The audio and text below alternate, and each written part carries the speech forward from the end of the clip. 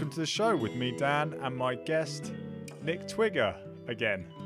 How you doing? I'm not bad. How you doing, my man? Yep, not too bad. I think, should we jump straight back in it? Because we still got a lot of questions to get through on this political compass. I think it's taking more episodes than I originally anticipated. It sounds good to me. Cool. It's not a bad thing. I'm enjoying it. I don't know how much everyone else is, but cool. So, question 21. A genuine free market requires restrictions on the ability of predator multinationals to create monopolies. So that question will filter out anyone who doesn't want to listen to a podcast episode debating politics. All of the words in that are... So I'll say that again. A genuine free market requires restrictions on the ability of predator multinationals to create monopolies. Strongly disagree, agree, or strongly agree. I think for me, it's a soft agree. It's just a very soft agree. And generally, I don't think this would be the case. But not all genuine free markets. Like, I don't think creative free markets require any restrictions there. So no, it's a soft disagree. Although I could see some markets that would benefit from this stuff, like that involves the stock market, for example.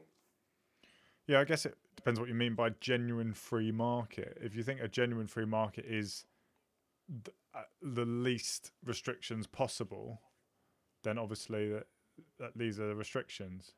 But I guess I see it as a good free market. So yeah, I would agree, because you need to have healthy competition for a good free market. And if there's too many monopolies, or just any monopolies that have too much power, then it stamps out healthy competition, which we need to drive prices down and drive innovation and stuff. I think part of it is also like rubber banding measures should be in place, because I think everyone wins when we take a little more from the people really excelling and we give a little more to the people just starting out. I think that's like just part of your job. You got to look after yourself, but it's also good to look after the collective of humanity as well. And the more empowered people we have, and the more fair things are, even no matter how big companies get, I just think the better results those markets will produce for humanity in general. Okay, cool. All right. Well, you would disagree and I was agree. But it sounds like we were kind of saying the same thing. Yeah. I think it depends on what you think of a genuine free market. But yeah, I think we're pretty much on the same page with that. Cool. Okay, so this is the next page. So the title of it is Now a Look at Some of Your Personal Social Values. Okay, so this will be interesting. So the last page was about the economy. This is more about personal social values. So hopefully I might know more about these things than the last section of questions. Yeah. So the first one is abortion. Starting off with a soft subject then. Abortion, when the woman's life is not threatened, should always be illegal. Abortion, when the woman's life is not threatened, should always be illegal. Oh, you don't need to say it twice, fuck. Obviously, it's a strong disagree for me. To use the word should always be illegal is just like, what are you talking about? There are so many horrific circumstances where, even if the woman's life isn't like physically threatened, there are still major repercussions of what went on. And it's entirely that woman's choice. You can't force someone to have a baby just because you disagree with it. Like, don't get me wrong, I can appreciate that after a certain age, there is kind of like it's not just a blunt bunch of cells, it is what we would call, what we figure to be consciousness. Because here, what we're really saying is, look, we don't want to be murdering unborn children, but at the same time, if it's a bunch of cells and, some horrible things have gone down, maybe it's not for the best for this to go through, especially if the woman doesn't want it, because it's entirely her choice, not anyone else's. Yeah, I do generally side with pro-choice, so letting the woman decide. But I would recommend anyone who wants a really, really good pro-life argument, then check out anything that Ben Shapiro says about abortion. It's really interesting, and it's made me question my views on abortion. And I think I would really like to, on this podcast, actually, anyone who has strong views on abortion, I would, and is very pro-life. I would really like to chat to them, because I think there are a lot of really good points to be made for pro-life. Yeah, I would very. This is like one of those things that I feel like is pretty concrete in my mind. So, if someone does have like a good argument, did you say Ben Shapiro? Yeah. Yeah, I'll definitely give that a listen to. Yeah, I mean, one of the downsides, I think, of Ben Shapiro and other people who are similar is that it comes from a very religious place, even though a lot of the arguments, well, pretty much all the arguments made are from a secular point of view. It's usually religious people that are making them, and therefore I find it difficult to if it's just for religious purposes, it's a lot more difficult to relate to their point of view. But yeah, no, it's I would definitely check that out. It's a really good arguments he gives.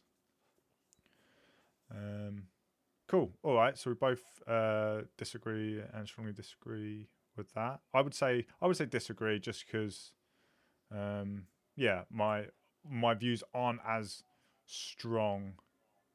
Actually, Well, I think it's worded should always be illegal, which yeah, I would strongly disagree with. Is it like, well, hey, this isn't black and white? I would totally agree with that. But to say that it should always be illegal yeah. is a little maddening to me. Fair enough. Yep. All right. Yeah, strongly disagree.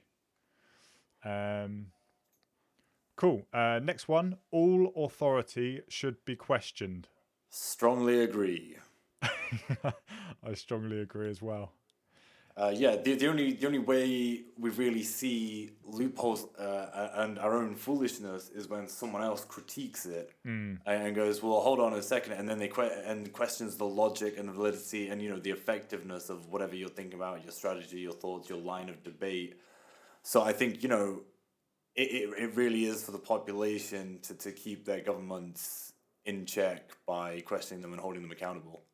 Yeah. The only thing I would add from the other, if anyone disagrees, is that it doesn't even disagree with it, actually. It's just that a time and a place is important. Like, being tactful with when you disagree and how you disagree is important. Like, when authorities, in a job and whatever, when they give certain orders and they give certain things, then there is a time and a place to challenge it. It shouldn't be you're challenging every step of the way and therefore hindering any progress.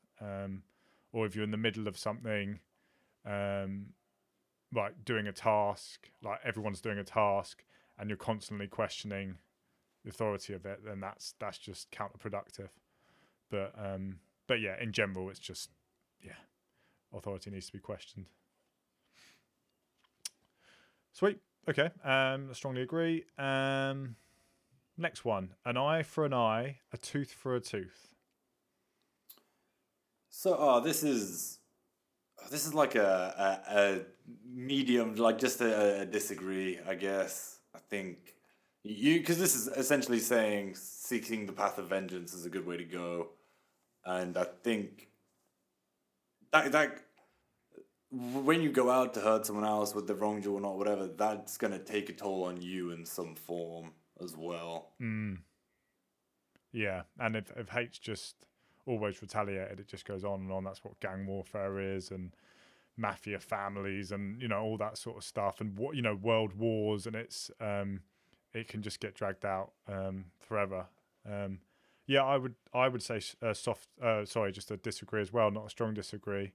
The reason I would say is because I think it's really important to have a level of threat there that you would take a tooth if someone took your tooth. Do you know what I mean? Yeah, like if it's and if it's in the moment, like you've come home, you're seeing like a friend, a family member be violently assaulted, whatever, and then that is, well, okay, an eye for an eye, a tooth for a tooth. It's going on right now. I have to act. I have to do something, and it's to put the aggressor down. Yeah, and even in that situation, it's not necessarily a case of doing to them what they've done to you. You would just be, in an ideal world anyway, you don't know what you do in that situation, but in an ideal world you would just like temporarily disable the aggressor and let the police deal with them, as opposed to like killing them. But yeah, man, dependent on the scenario, that becomes a very theoretical thing. Yeah. Cool. Okay. So yeah, we both disagree with that one, didn't we? Yeah. Cool. Next one is taxpayers should not be expected to prop up any theatres or museums that cannot survive on a commercial basis. Taxpayers should not be expected to prop up any theatres or museums that cannot survive on a commercial basis. Ooh, I guess this is a soft disagree for me, because I think there are lots of pieces of history that are very, in my eyes, that are very incredible, but I can see why they maybe don't reach like a mass market, and these museums are normally in quite central locations that are quite expensive, but I would still like an outlet for that, like pieces of history to be on display. Yeah, I think when it comes to history, when it's like art, unless it's like historical, or old, or just like classically impressive, yeah, but I suppose that's a pretty blurry line. You're describing what's historical. Everything is historical. Yeah, I'm a soft disagree for this. Again, it's not one of the all the time everything should be propped up by taxpayer money, but like pieces of history, like man, the Rosetta Stone. The Rosetta Stone, if you've ever seen it in person, is so impressive. I don't know if that's got like the appeal to like be held up by consumers with everything else, with mobile phones, with advertisements. You don't know what the Rosetta Stone is? No. Did you not have any form of education? No. Oh, you grew up in Watford, right? Yeah, it all makes sense now. So the Rosetta Stone is how they deciphered ancient, or how they started off deciphering ancient hieroglyphics. So I think it's been a long time since I saw it or looked at a picture of it, but I think it's got the same thing written in like maybe Latin, Greek, and the ancient Egyptian hieroglyphs as well. I've almost definitely fucked up a lot of that, but it's just like a big ass stone with words carved into it that are like translations.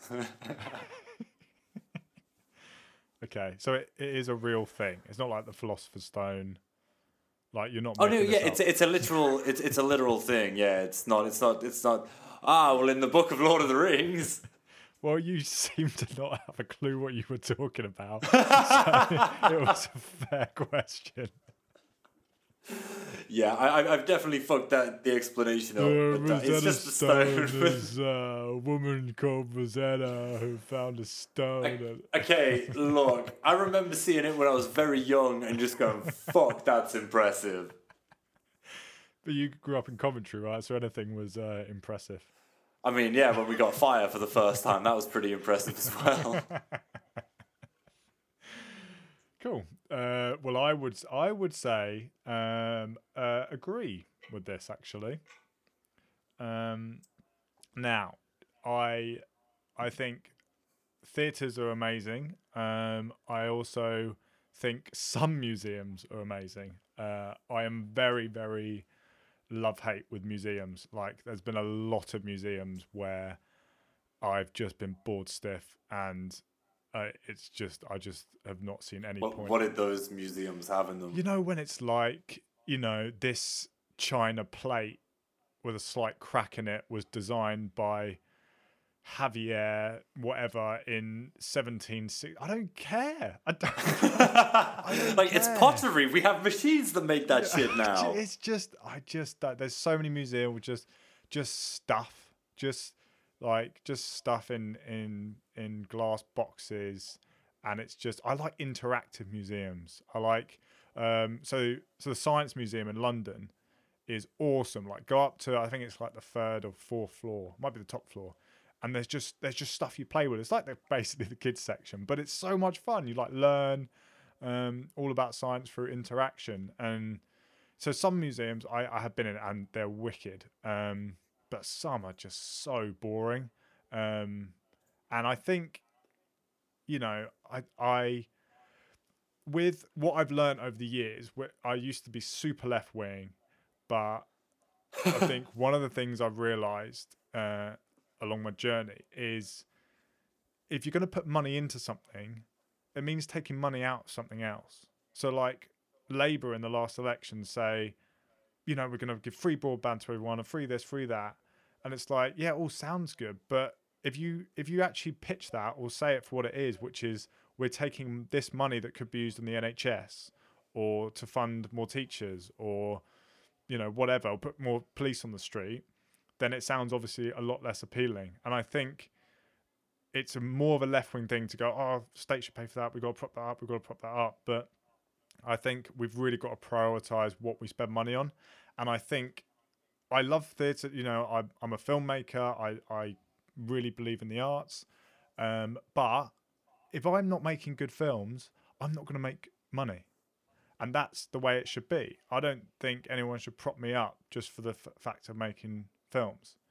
So I think theatres, it's an agree. It's like a soft agree, because I think I could easily be, by someone who knows better about funding to theatres and museums, I could easily be argued that maybe a small amount of funding, or like starter funding, like to get a theatre up and going, in like poorer neighbourhoods and stuff like that, to actually get it up and going, and sort of like business grants and things like that.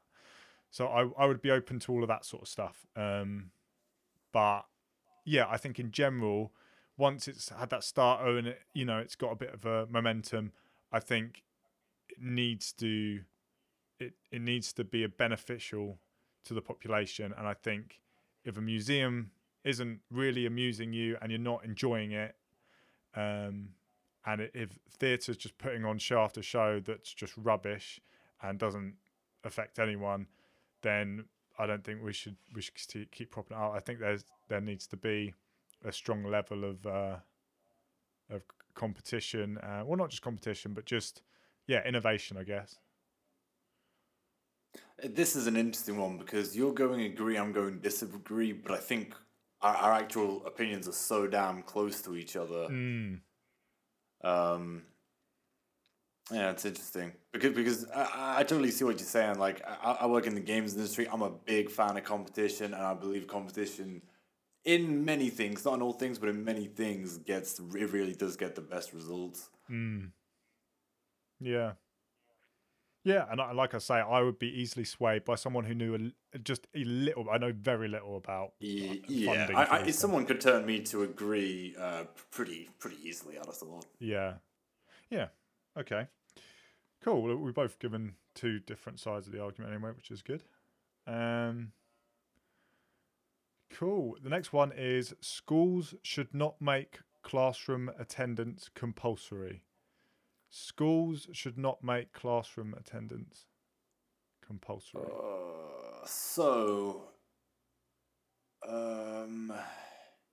I guess I'm like an agree here. And the problem is, I look back at my fucking school years, and all I think is like, what a fucking waste of time. I learned so goddamn little. And your teachers look at you now and go, what a waste of our time. Well, I think I've said this before, but I look back on a lot of my teachers and go, wait, they were dipshits. I should not have listened to them. I got a lot of bad advice from them. Yeah, and I don't think schools teach people the right way either. I mean, yeah, is it a strong agree for me?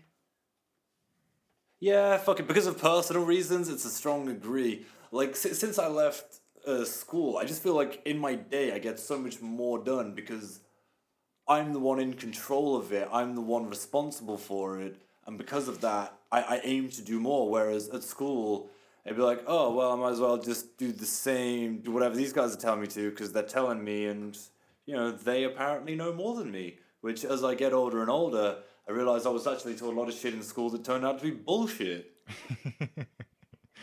Yeah, well, I'm sorry you've had this school experience. Yup, it's a strong agree for me anyway. I don't think, personally, well, like we live in the UK, I don't personally think we have a particularly good education system. And I think I've said this before, but I'll say it again, that is not down to the teachers by any means. It's to the system that underpins it all. Okay, yeah. Apart from the teachers that you said were dipshits.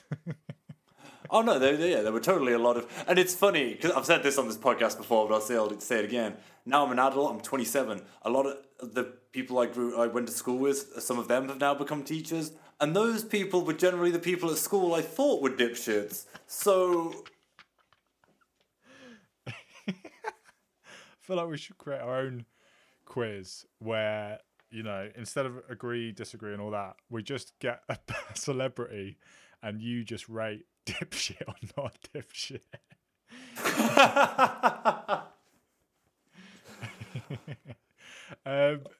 Okay, yeah, fair enough. It's a strong view, and I respect it. I'm confused about this one. I'm not sure. I'm really unsure, because I think my experience with teachers has been brilliant. Mainly, I believe in schools. I believe in teachers, and I believe on the whole they do amazing work, and on the whole they are very necessary to help give kids discipline, structure, and sometimes another, and obviously friends. For some they really connect with their teachers, and it's a place to go if their home life isn't very good. So I think schools are extremely important, and yeah, so making it compulsory, even though school is dreaded by most kids, I think it's generally a good thing that it's compulsory to force them to go there, and then they end up getting all the benefits that can come from school. But the other side of me is saying, like,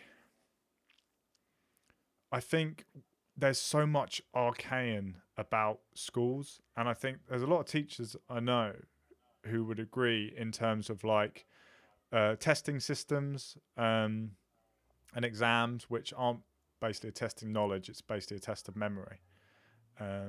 If you want to be good, if you want to get really high marks in a subject, if you've got like photographic memory, then you can study like the week before, and you'll pass the test. It's not. So I think there's a lot. It doesn't teach you to think; it teaches you to remember things. Exactly, yeah. So I think there's a lot, and I know there's teachers. Well, anyone in any industry can point out the flaws. So I know there's a lot that's wrong with our system, and I think there's a lot outdated. So I think that side of it, I think that youth clubs are actually sometimes a lot more beneficial to students than schools are. So I can see a very strong argument for some students. It shouldn't be compulsory to go to school, because like some students really start out really bad in life, and they really struggle at school. They've got behavioural issues, and they've got just sort of just psychological issues that need to be addressed, but school is not a good place to have the time to do that, and they end up getting kicked out of classes, getting detentions, then they get put in like a special group where it's all the kids who can't focus in class, and then it can lead to being expelled, and then they have to go to another school, and it's just there are kids like this. There's a lot of kids like this. It is the minority, but these kids get displaced, and clubs like youth group, especially for like young boys, like clubs like boxing, and like boxing is a great example because it gives them a really any good martial arts in general. Yeah, martial arts in general. Yeah, because young boys are, young men are the violent ones. Like that is massively more violence is committed by young men than any other demographic. But this is giving them the structure of school, the discipline of school. It's giving them role models. Usually there's the people who are teaching the martial arts are pretty cool, or they seem cool to the kids, and they can be fantastic role models that teachers just don't have the time, unfortunately, to be. So I can see from that point of view how, schools being compulsory for everyone actually might take them away from things that might be more beneficial. So what are you voting on here? What's your? I think the more liberal part of me, the more sort of seeing how outdated schools are. No, not schools in general, but yeah, how elements are really outdated and they're just not budging. I would say agree. Yeah. Because it would be interesting to see education and formal sort of upbringing take different forms for different kids. Because obviously most kids get a lot out of school and it's been a massive benefit to them, more than if they didn't have it. But there's some kids who I really don't think school will ever work for them, and they need something else. And I think if you kind of force kids into something that's just not suited to them, it's not going to end well. So we're a strong agree and an agree on this one. Yeah. Sorry, that was a bit of a monologue there. No, it was beautiful. Cool. Okay. All people have their rights, but it is better for all of us that different sorts of people should keep to their own kind. Okay, so all people have their rights, but it is better for all of us that different sorts of people should keep to their own kind. Okay, so before I give my answer, I'm going to try to play devil's advocate here. Okay, yeah. And the only... when it says, but different sorts of people, like... No, what I was about to say doesn't make sense. I was about to say, I think pedophiles should stick to their own kind. And then I wait, that's a pedophile ring. That's what a pedophile ring is. So, yeah, whatever attempt to play devil's advocate I had here did not work. Actually, okay, I think I do... I think when the whole Syria immigrant crisis came down, I could be remembering this wrong, and I'm sorry if I do get it incorrect, but Sweden actually took in a lot of the Syrian migrants. It then later turned out that Malmö, which is a city in southern Sweden, became the capital of Europe for highest figures of rape. Right. This was a long time ago, so I would Google this. Don't just take my word as legit here. Never do. Good. That's very wise. Question all authority, Dan. But so I do think if people have drastically different values to your nation, that's at least a question.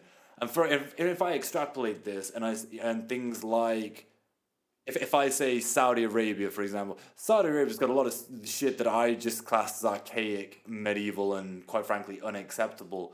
How kept down women are persistently, how anti-gay they are.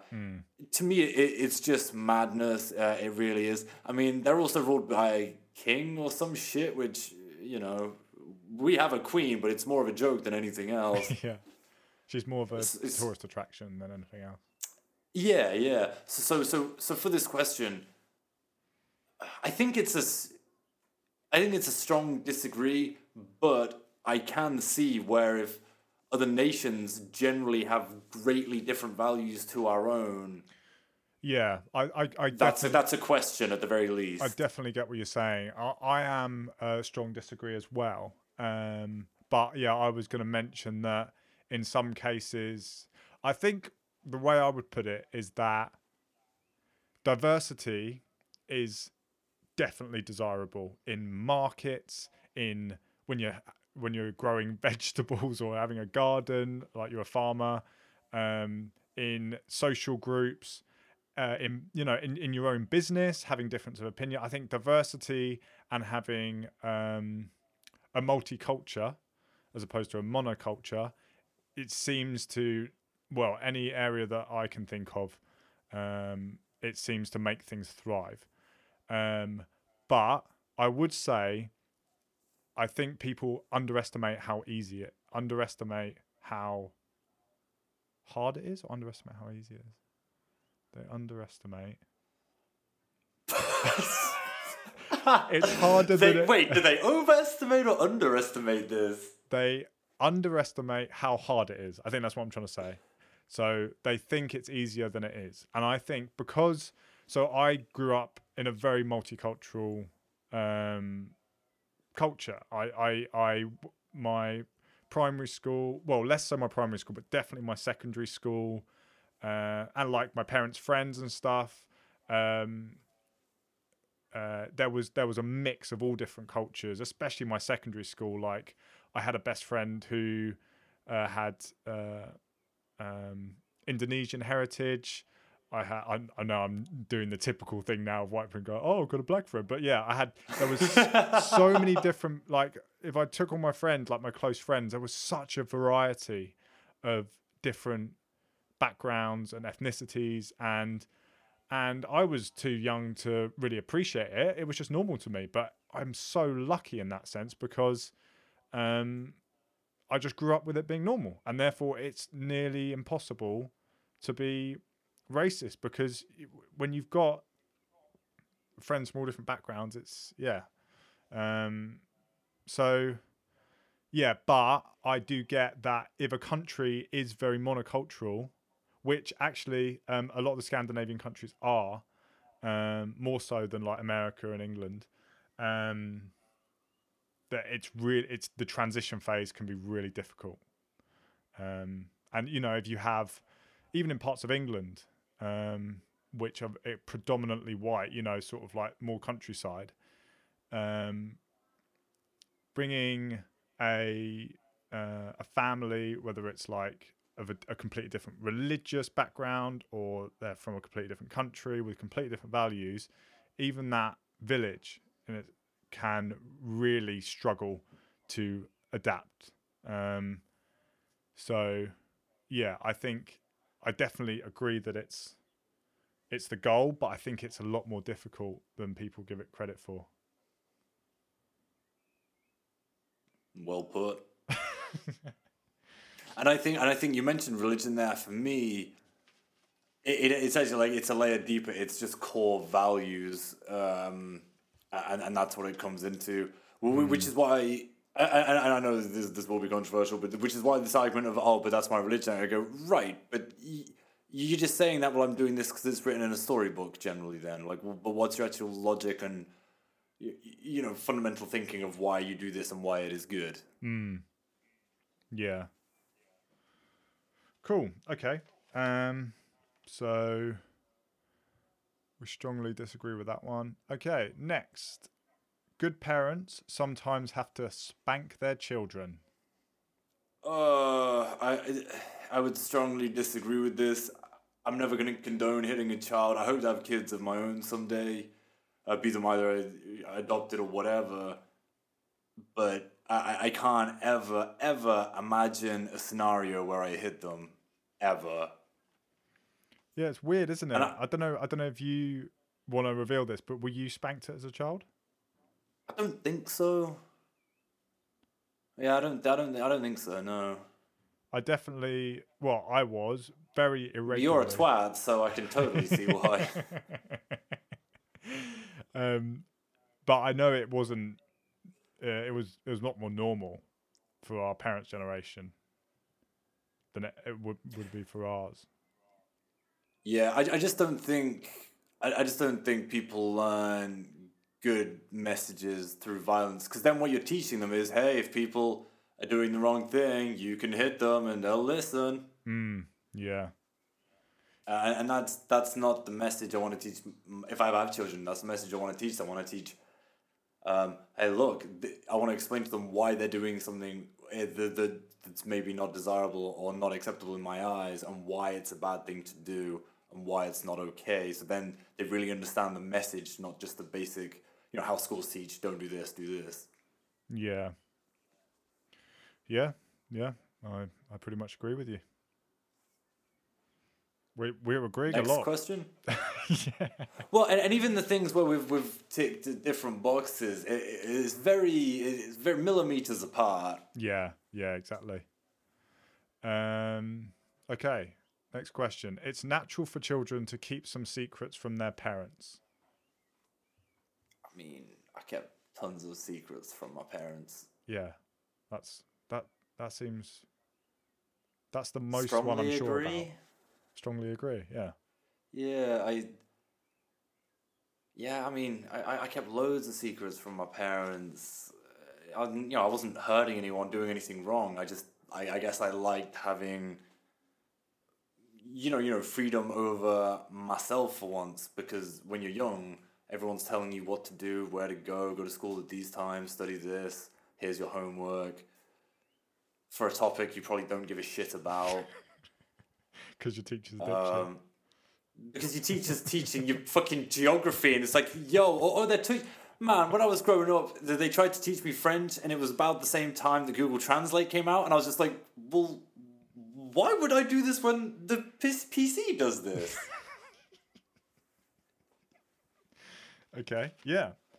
And to be honest, it could just be changed to it's natural for people to keep secrets from other people. Like, yeah, man. It's just a part of growing up, and yeah. And children at a certain age, I think there's a specific age when they learn to lie, when they learn to like realize, they're like, did you do, the parent's like, did you do this? And the kid realizes, I could just say I didn't do it. And then the parent will be happy. And once they do that once, they try a lie out, and the parent's like, oh, okay, sorry, I thought it was you. And then they give them a big hug or whatever. Then they're like, lying's pretty good. So yeah, it's natural, isn't it? Cool. Next question. Would you like to read the next question?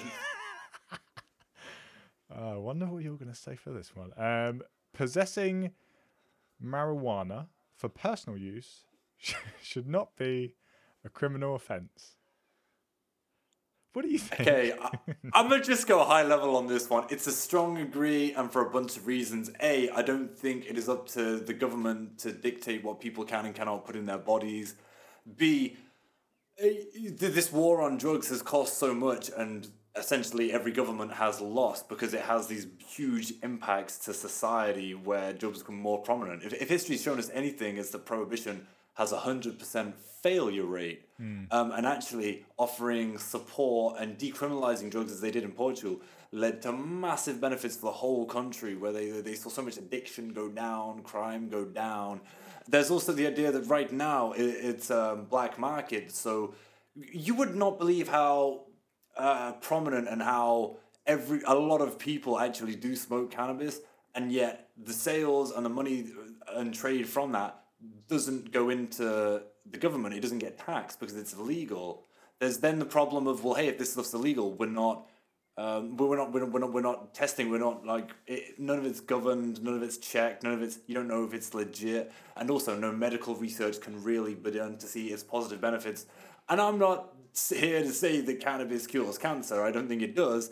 But I think if you look at things like epilepsy, I think there's a decent amount of evidence to suggest that, hey, this might be the best medication we can give for epilepsy now. I know there was... In some cases. I was aware of a case, I think with MS, I think it has some beneficial... I remember reading about a case last year of a Canadian woman coming in with her child, and her child had MS, and in Canada it was you could have medicinal marijuana. I guess it was in pill form, or I don't know, but she brought it to England because she was, I don't know, visiting someone or whatever, and she wasn't able to bring it to the country, and her child got really, really ill because I don't know, I have to look it up, but the medicinal marijuana really helped with the symptoms, I think, of MS, multiple sclerosis. So I just remember that, reading about that. I don't know. I think it sort of helps with that as well, maybe. But yeah, just throwing my 2 cents. I just remembered it. Cool. Okay, so you strongly agree. And I am going to throw it out there. I'm a fucking pothead, so I've gotten baked a lot and like done a shitload of research into like cannabis, drug effects on impacts on society. If anyone, like I am pretty damn sure on my argument here. If anyone like thinks they've got a pretty good argument for against why it shouldn't be a criminal offense, and it shouldn't be made fully legal, I would love to talk to you about that. Cool. Sweet. All right. Well, I think, because it's marijuana, I think other drugs I would be a bit more on the fence, but marijuana, I strongly agree as well. Cool. Next question. The prime function of schooling should be to equip the future generation to find jobs. The prime function, so it's not saying the only function, but it's saying the prime function of schooling should be to equip the future generation to find jobs. I disagree, and I disagree because, I mean, that's kind of what our schooling is now, and the kind of jobs it's setting you up for, it's very possible they're going to be redundant. So very soon with AI, you know, self-driving trucks, things like that. I think schools should also teach you how to be a good person, good decision making, how to learn well, how to figure out what it is you want to do in this world. Because fuck, that's a difficult question. So do you think that it is a function of school? To prepare them to find jobs. Oh no, I think schooling is about education, so it's about teaching people, not about finding jobs. I would say it is a function. I would say because people need to earn money, and being able to get a job is an extremely, or create your own job, I guess, through business, creating your own business or whatever. But having a job is a fundamental, important thing in nearly everyone's life, apart from the people that are born into a massive fortune and don't work. But even they've got to find something to do. Yeah, but they don't have to. Like, they could survive for the rest of their life without a job if they just wanted to eat through the millions or whatever. But yeah, anyway, the point is everyone needs a job. So I would say it is a function of school. We can't ignore that. I don't think schools do ignore that. I don't think they should ignore that these kids need to be prepared to have a job. So, but the prime function, what do you think the prime function of schooling should be? For me, the prime function of school is education, and it's about teaching people, but not just teaching people facts from the past or equations. It's more than that. It's teaching people how to make rational decisions, teaching people how to say beneficial things they can have on their life, teaching people core values, teaching people, hey, ethics is important in all of your decision making. I get that we've confused society into we only have one resource, which is currency, which is madness to me, but this is not the case. Right, okay. So just a broad answer would be sort of education, and that includes the actual stuff that you learn in school and your lessons, but it also includes sort of stuff that's more difficult to quantify, like critical thinking. Yeah, if anything, I think schools should help people figure out what they want to do. As in, like what their passion is, where their fire in their belly is to really get up and do something that morning. That for me, that's what schools are about. Is that not related to jobs though?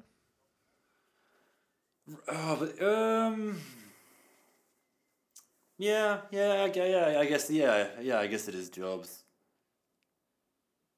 Yeah, I can see that. It's just the problem is in our society when we do talk about jobs, they're normally shit jobs that these things are gearing you towards, like accountancy and being a lawyer.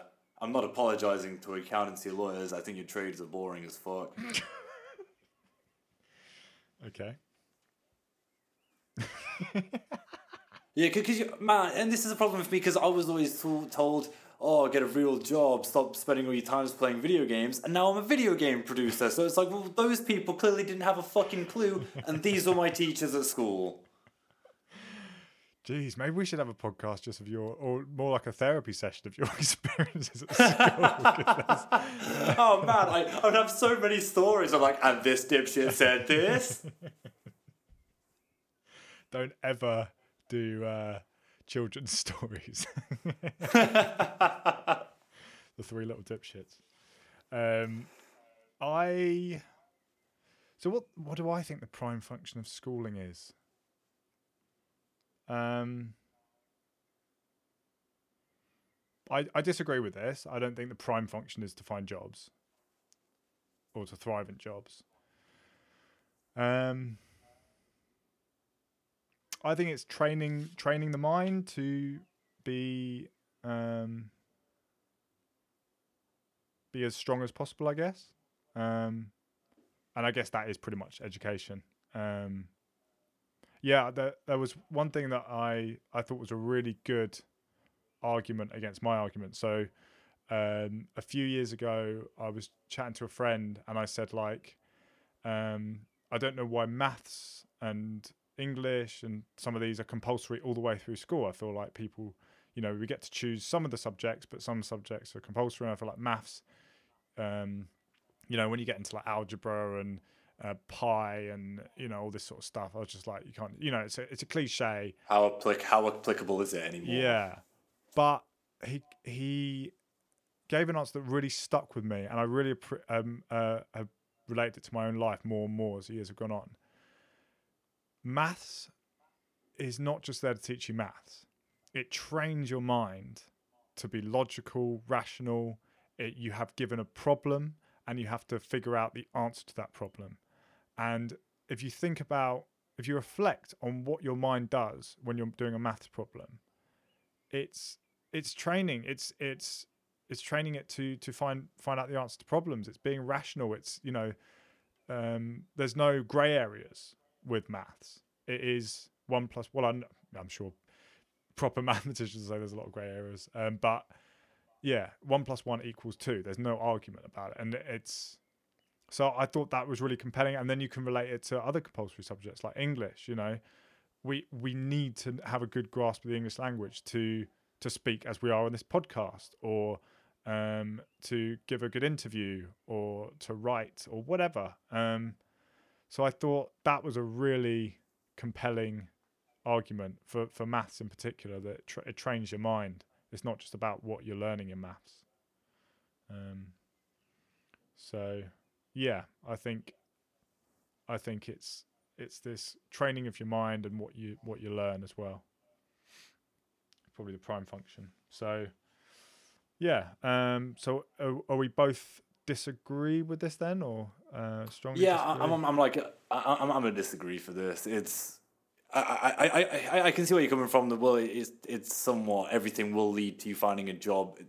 Finding yourself doing something that will bring in money for you, and everything will filter into that. So it can be a function, but definitely not the prime function. Cool. Yeah. Sweet. People with serious inheritable disabilities should not be allowed to reproduce. Oh. So I disagree with this, and here's why. So my girlfriend actually has, like, she's got a gene or something, and if someone else with the same gene has it, there's a good chance that kids will be born with a lot of issues. And because of that reason, she doesn't want to have biological kids, which makes sense. And I think it's fair for her to do that because it's her DNA, it's her as a human being, it's her choice. It isn't for someone else to say you're not allowed to have babies. That's madness. Yeah.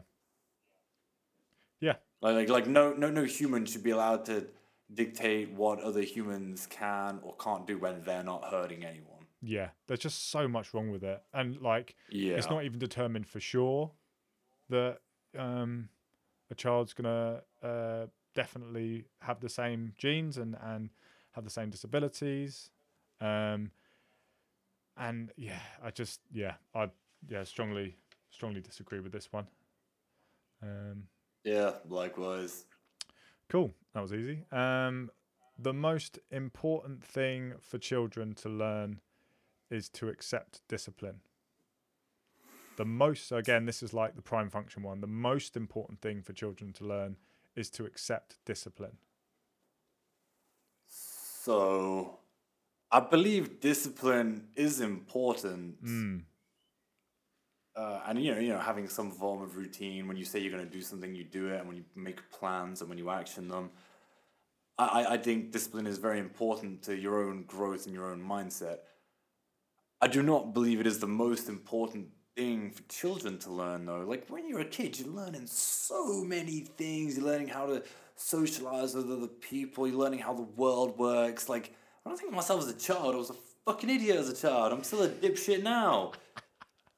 But I'm not as much as a dipshit as I was 20 years ago.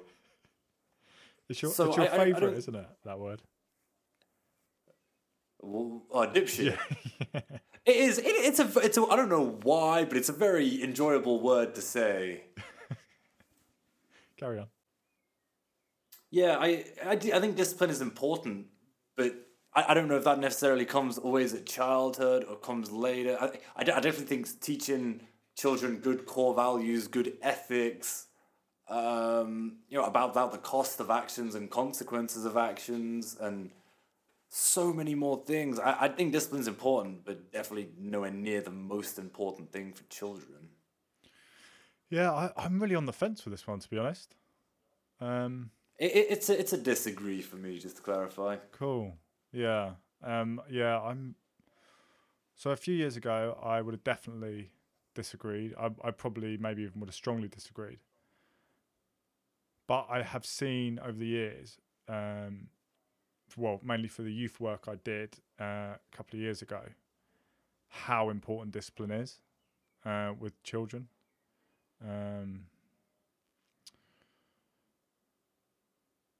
But yeah, no, I would say it's not the most important thing for them to learn. Yeah, so I would. Let me have a look at it. Most important. Yeah, so I would disagree as well. I think feeling they have value is maybe more important in whatever form that takes. So just knowing they have value in the world. And like you said, I mentioned socializing. Discipline is very different sort of mindset to socializing. So yeah, cool. Next question. There are no savage and civilized peoples. There are only different cultures. So I would. I'm going to go strongly disagree with this one. Okay. The reason being, and I mentioned this earlier with Saudi Arabia, I do class Saudi Arabia as a pretty fucking savage country.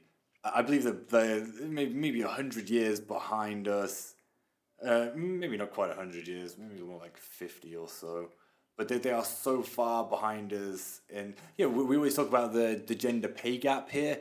Like, you're not even, I don't even know if you're allowed to get a job as a woman in Saudi Arabia unless your husband or whatever, or father or whatever, like, approves it. It's just, like, this isn't the same scale. In the West, we're talking about millimeters compared to miles of difference in the Middle East. There's also, and I don't know how true this is, but there's a tribe in Papua New Guinea where part of the process for boys becoming men is that they get sodomized by all the men, which I'm just like, what? Yeah. So that to me is like, yeah, it's pretty fucking savage. You're raping children.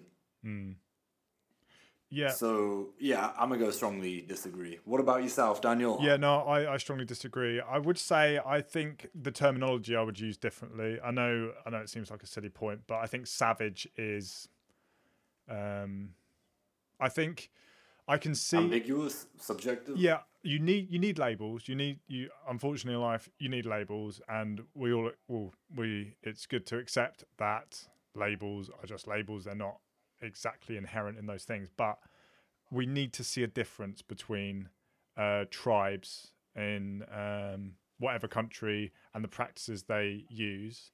Some of them amazing, some of them you would look at and think that's beautiful in its own way. Like the fact they hunt their own food, or I don't know, singing and dancing sort of traditions, whatever. So there's beautiful parts of it as well, but we need to see the downsides of theirs and compare it, and just there is a clear difference.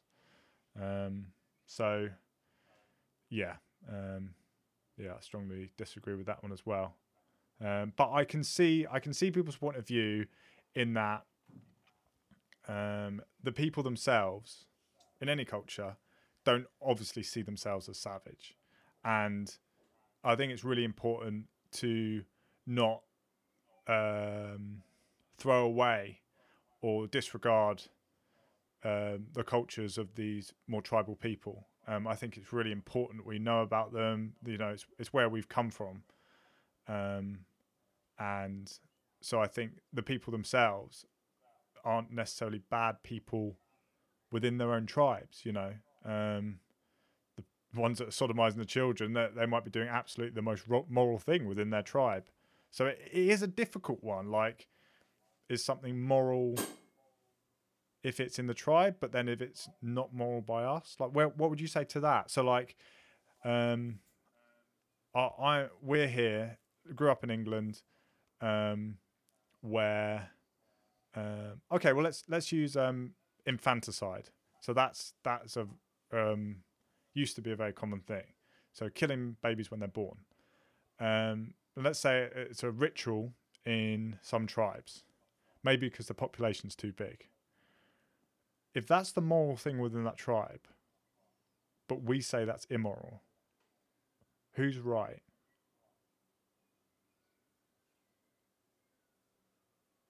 Dun dun dun. It's a very good question. I guess it's down to the rationale of why you think it's either acceptable or unacceptable. And I guess it really comes down to how much you value human life.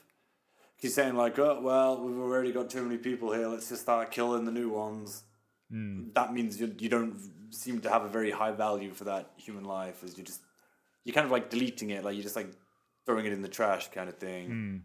That's kind of how you treat your recyclables, I guess. Except at least you sort your recyclables into the right bin. Talking about tribal people and you're talking about recyclables. Yeah, as I was saying, I was like, oh, this is what I'm saying now. Yeah. Do you have any views on that? I'm a bit stumped actually, in terms of that. I don't know what's more. I guess we've advanced in so many ways. I guess I'll put it this way. So our morals are more advanced than theirs. We've gone through we perceive them as more advanced. No, but it's progressed more. Like, in time. I guess it's moved forward, and it's taken a bigger battering. It's taken this centuries and centuries of questioning authority. With civil rights, with gay rights, with animal rights, with workers' rights, all these sort of things. They've come into place over many, many years, and there's been huge progress in every area of life. And I would put moral progress in there because we've come a further way. It's like saying, yeah. So maybe that's how I describe it. If you compare morals to technology. So which is better technology? The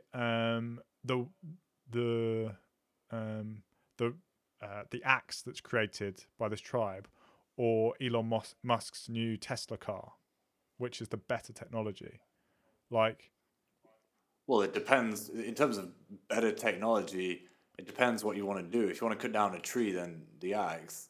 yeah, but Elon Musk. The difference is, what I mean is, Elon Musk could make that axe easily, or the engineers, let's say, could do that axe extremely easily. Like, it is. So I suppose the argument is that those people are now capable of more. We have more capability in terms of moral judgment. Yeah. So I think the fact that we have that capability in moral judgment, we're going to produce better stuff. We're going to produce more advanced stuff. We're going to produce, and by stuff I mean like human rights or like laws that protect vulnerable people. Tribes that have such a primitive thing of like when the sun is this high in the sky, then we should do this to the women of the tribe, or whatever. I'm just coming up with something, but it's so primitive in its conception. It's not the advance of thought that we've got now. So I guess that's maybe an argument that we're morally more advanced. I can see that. I wasn't really with you at the start, but by the time you'd finished, yeah, I can see that now. Cool. Sweet. That's actually been an hour. Oh damn! Time flies. Yeah. Cool. So we got to question 34. How many questions are there total? 63. We've just we're a little over halfway, and it's taken us 3 recordings. Yeah. But you know what? we're gonna soldier on, and love it or loathe it. If there's one person apart from us two that enjoy these, then that will be a result. Yes, it's all. Even if there's 0 people, it's still worth it for me. But then it's just 2 dipshits just talking about a load of nonsense. And still all the majority of the world is. Cool. All right, I'll put down these bits of paper. Cool. I'll just say to anyone who's still listening out there, please feel free to comment. We talk about quite hot topics in these episodes I'm having with Nick. So I really, really would love if anyone's got a strong opinion, especially against what we're saying. I would love to get you on the podcast and to chat about it because, a whole part of this is to debate and to refine our ideas. And if either of us sound completely ignorant, which is very, very likely on most subjects, then please educate us and please put us in our place. So comment or contact me. Another thing I'll say is if you have enjoyed this one or any other episodes, please share it. It doesn't have to be a public share on social media, but it just, someone at your work or a friend or family, you think, oh, they actually might quite like this episode. Just share it around. It'd be quite nice for more people to be listening to it. And yeah, I'm always looking for guests and always wanting guests to come on, whoever you are, whatever your beliefs are. So yeah, finally, I'll just say thank you, Nick, again. Yeah, thanks for having me, man. This is always enjoyable. Yeah, and I'll see you next time.